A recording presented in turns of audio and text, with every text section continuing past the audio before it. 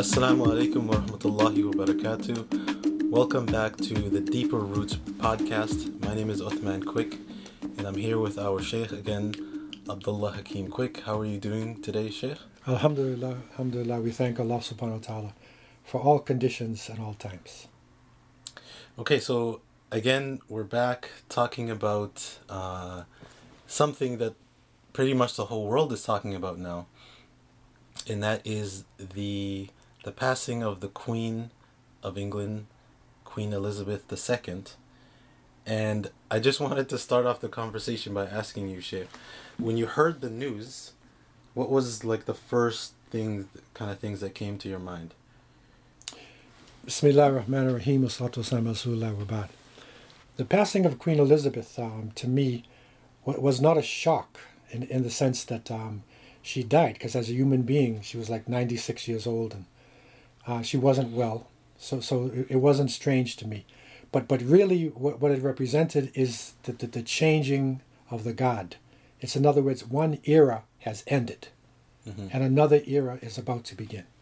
So really, that's what's significant for me, because I tend to look at things from a historical perspective. So from a historical perspective, it is the closing of an era, because she ruled for approximately 70 years. We've seen a tidal wave of response, of course, on social media, in conversations with people that we know. And really, I think there are pretty much two camps of people, although there's a third, which we might talk a little bit about later in the discussion. And the first is being people who are actually looking at this event as a sad thing, who are mourning, are looking at the legacy of the Queen and what she did that was positive, and are sad about that. And that's really like the mainstream kind of view of that. I mean, especially living in Canada, here where we are. Then there's the other group, and we've seen a lot of it on Twitter, from Black Twitter, from Irish Twitter, of people who are memeing the heck out of this, who are celebrating, who are posting really, some of the memes are funny, but some of it is quite nasty and quite difficult to look at and to see. From your perspective, from the perspective of a Muslim, but also from the perspective of somebody who's interested in history, who is a historian, where do you see yourself in which camp or which side of this debate? Well, the Islamic position is basically ummatan wasata, and that is the middle nation, the balanced nation. And so we take a balanced look at the events that are happening in the world, because we know that Allah subhanahu wa ta'ala ultimately, is the one who decides on life and death. So that in terms of a person dying, this is the loss of human life. And that person, she has a family, she has neighbors and friends, and they're sad. And it's only natural for them to feel grief. However, for myself, and for the many millions of people who suffered under the British monarchy, I don't feel obliged to be mourning. So they say 12 days of mourning, 5. I don't feel obliged to mourn, a person like this who has died. However, we should show respect in the sense of, to get nasty and to be cursing people.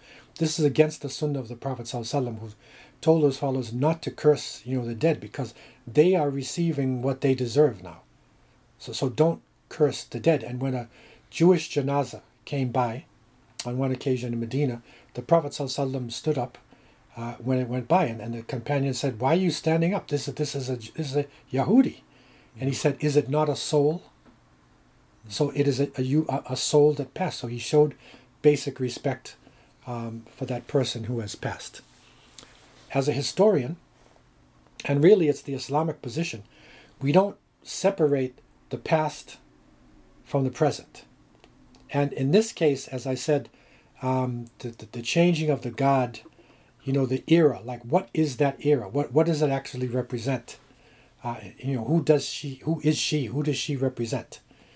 And so this is important, because people today tend to get caught up in icons. They get caught up in the names, the pageantry, the pomp, the Game of the Thrones, and all the different programming that we're going through in cyberspace and on television.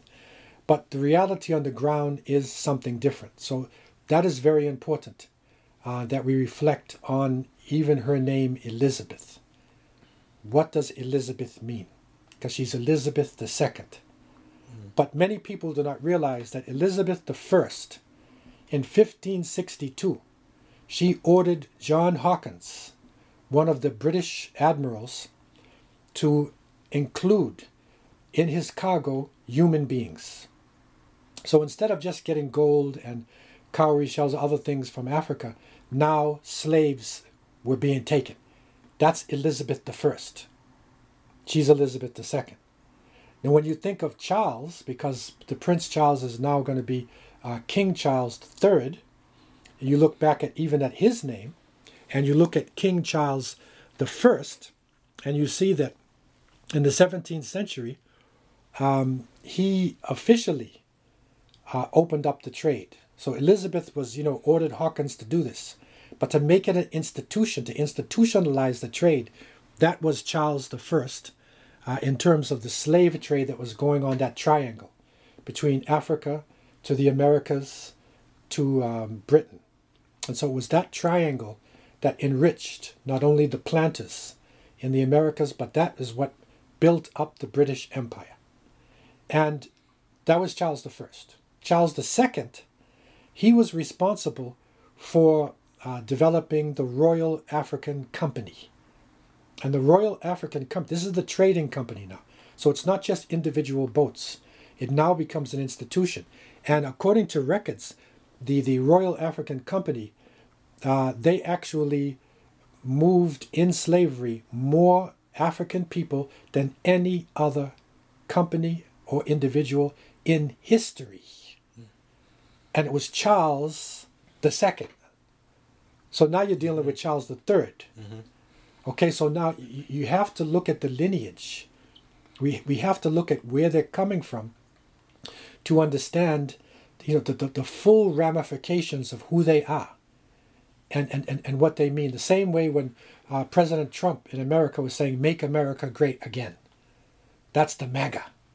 So you want to make America great again. What was it great before? You want to bring back slavery? You want to bring back Jim Crow? What do you want to bring back? Why you want to make it great? Why is it not so-called great now? So similarly, when we're dealing with the monarchy, we are dealing with, an empire that stretched around the world. And at one point, approximately 23% of humans on Earth were dominated and controlled by the British Empire. Almost a quarter of humanity was controlled by them. And the riches were being taken out of their countries, and atrocities were happening all over the world. And this cannot be forgotten. And so it's important not to lose control of ourselves and get filthy and to curse. But we have to deal with the reality. And people say the pomp and the pageantry of the queen. And, look at the beautiful crown that she has on. Look at that scepter. It's like that cane that she has. It's glistening with diamonds, but people don't realize that in the crown of the queen, there are approximately 2,800 stones. And that includes the Kohinoor diamond, which was taken out of India, which is one of the largest cut diamonds in history, that is in the crown, right? Also, when you look at the scepter, you will see that, the diamonds that are there, the huge diamond, actually the largest diamond ever cut or taken was from South Africa.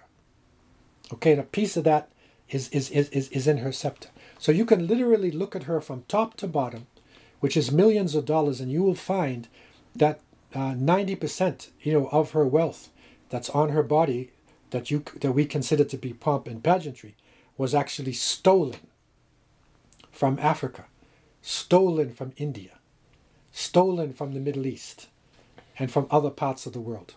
So this is the reality of that pomp and pageantry, for a historian, we're not obliged to be caught up in this hype. So there are those that would look at her life and her legacy and her 70 years of rule, and especially towards the end of it, and say that she didn't really have that much power. You know, there was an eroding of her power up until the modern times, when the king or the queen is more of a figurehead. Can we assign blame to her for, you know, the sins and the crimes of her ancestors, or is there a modern reckoning that the queen and her family need to account for? Yes, I mean, we can't blame necessarily individuals for the actions of an empire. But she represents, you know, a cog in that wheel. She is the public relations aspect of the empire. And it is psychological. And you see people crying in Canada, crying in Australia. And, you know, why are you crying for? And especially, you know, European people, they are crying because she represents power to them. That symbol on the top is sort of like the public relations face of white supremacy. So the individual who is, you know, takes that face is a human being, but the reality is it's a face. And one of the things about her, one of the unique factors about her, is that she was resolute in maintaining the face. Mm-hmm. She maintained, imagine being 96 years old and still coming out, you know, for public appearances. That's amazing. Yeah, even days before she passed away. Even just before she passed away. But the reality is that the rules that are being made for the country, the different laws enacted, the different actions taken by the British Empire have to be sanctified and agreed upon by the Crown. If the King or the Queen says, I disagree with this is not right, they'll have a problem carrying it out. And the only way that they could is to overthrow the King or the Queen, get rid of it and become a socialist state or something like that. But they don't. They maintain that veneer and that front because that pageantry puts people to sleep. Just like Game of the Thrones, you know, puts this generation to sleep. And you'll see Robin Hood and you'll see King Arthur, you know, and so many programs which are being made in its pomp and pageantry, when actually in those days they didn't have clothes like that. They were wearing rough skins. They didn't take a bath for like 2 years straight. Most of those pictures in Game of the Thrones and King Arthur are taken in Andalusia, in Spain. The clothing that they're wearing is actually based upon Muslim clothing. Mm-hmm. You know, but for the younger generation that is cut off from history, this is what history is being portrayed to them. And literally, that's what they think that the British were before, instead of a bunch of robber barons, you know, who were using deception, treachery, and technology to subjugate the world. They were subjugating people around the world, and they were carrying out genocides. If you look at India and the amount of wealth, they can't even count it. It's like billions of dollars, really, if you take the amount of wealth, trillions that was taken out of India into the British Empire. If you look at the African continent, I studied in detail Sheikh Othman Danfodio, you know, of Sokoto, and that is Nigeria. Okay, and the Sokoto Caliphate, and I've studied this in details.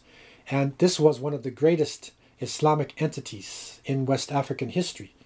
And the final Khalifa of Sokoto, At-Tahiru, he was confronted by Lord Lugard.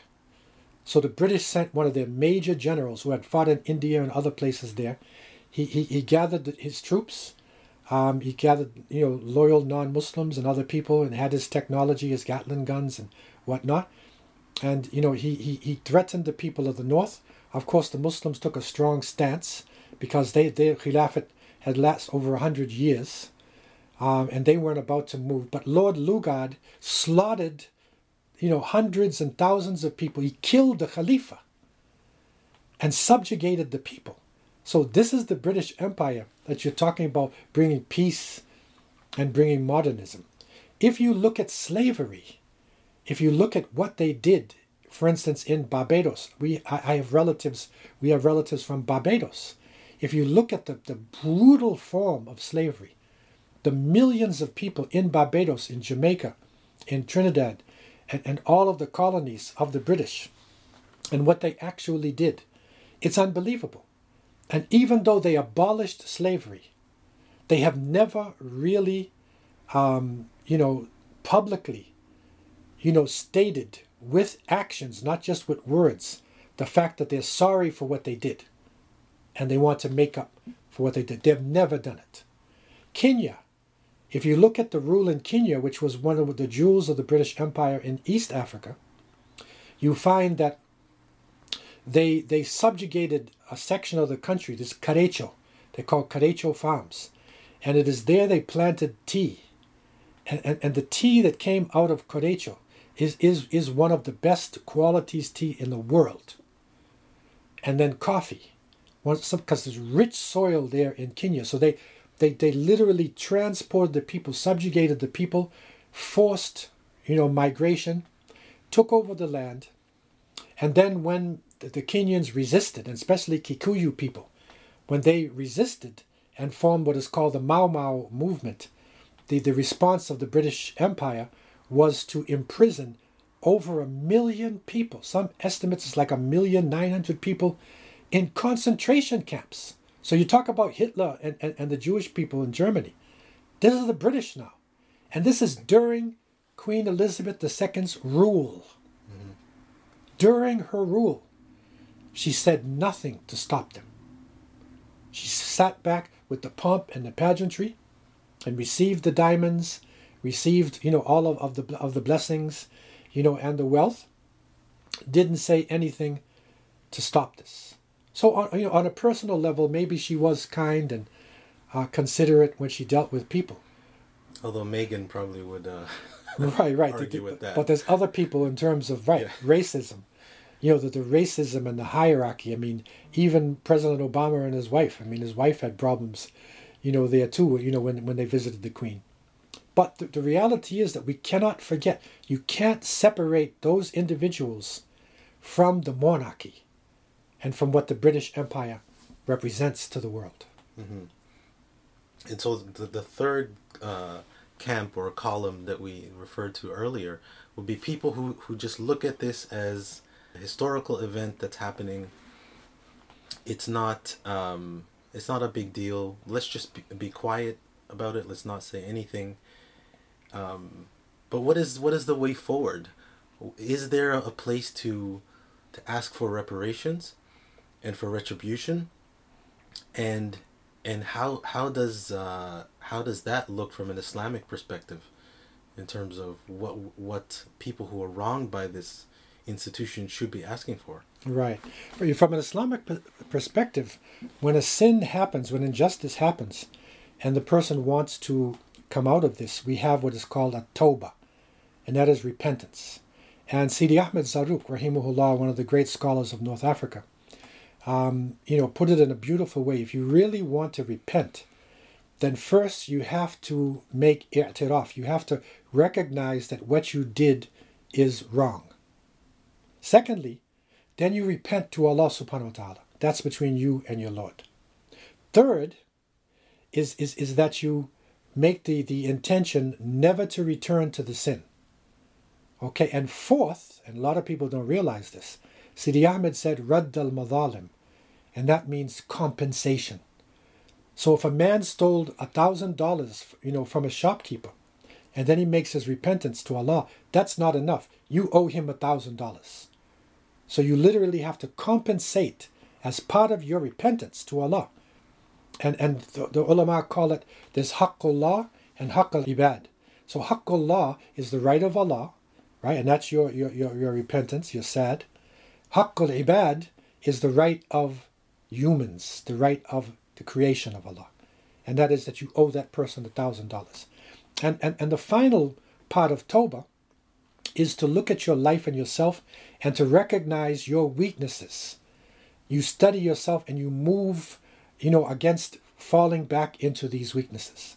Now, in this case, we're looking at it as an Islamic framework of repentance. And literally, what the British Empire has to do, it has to make its reparations. We call it reparations.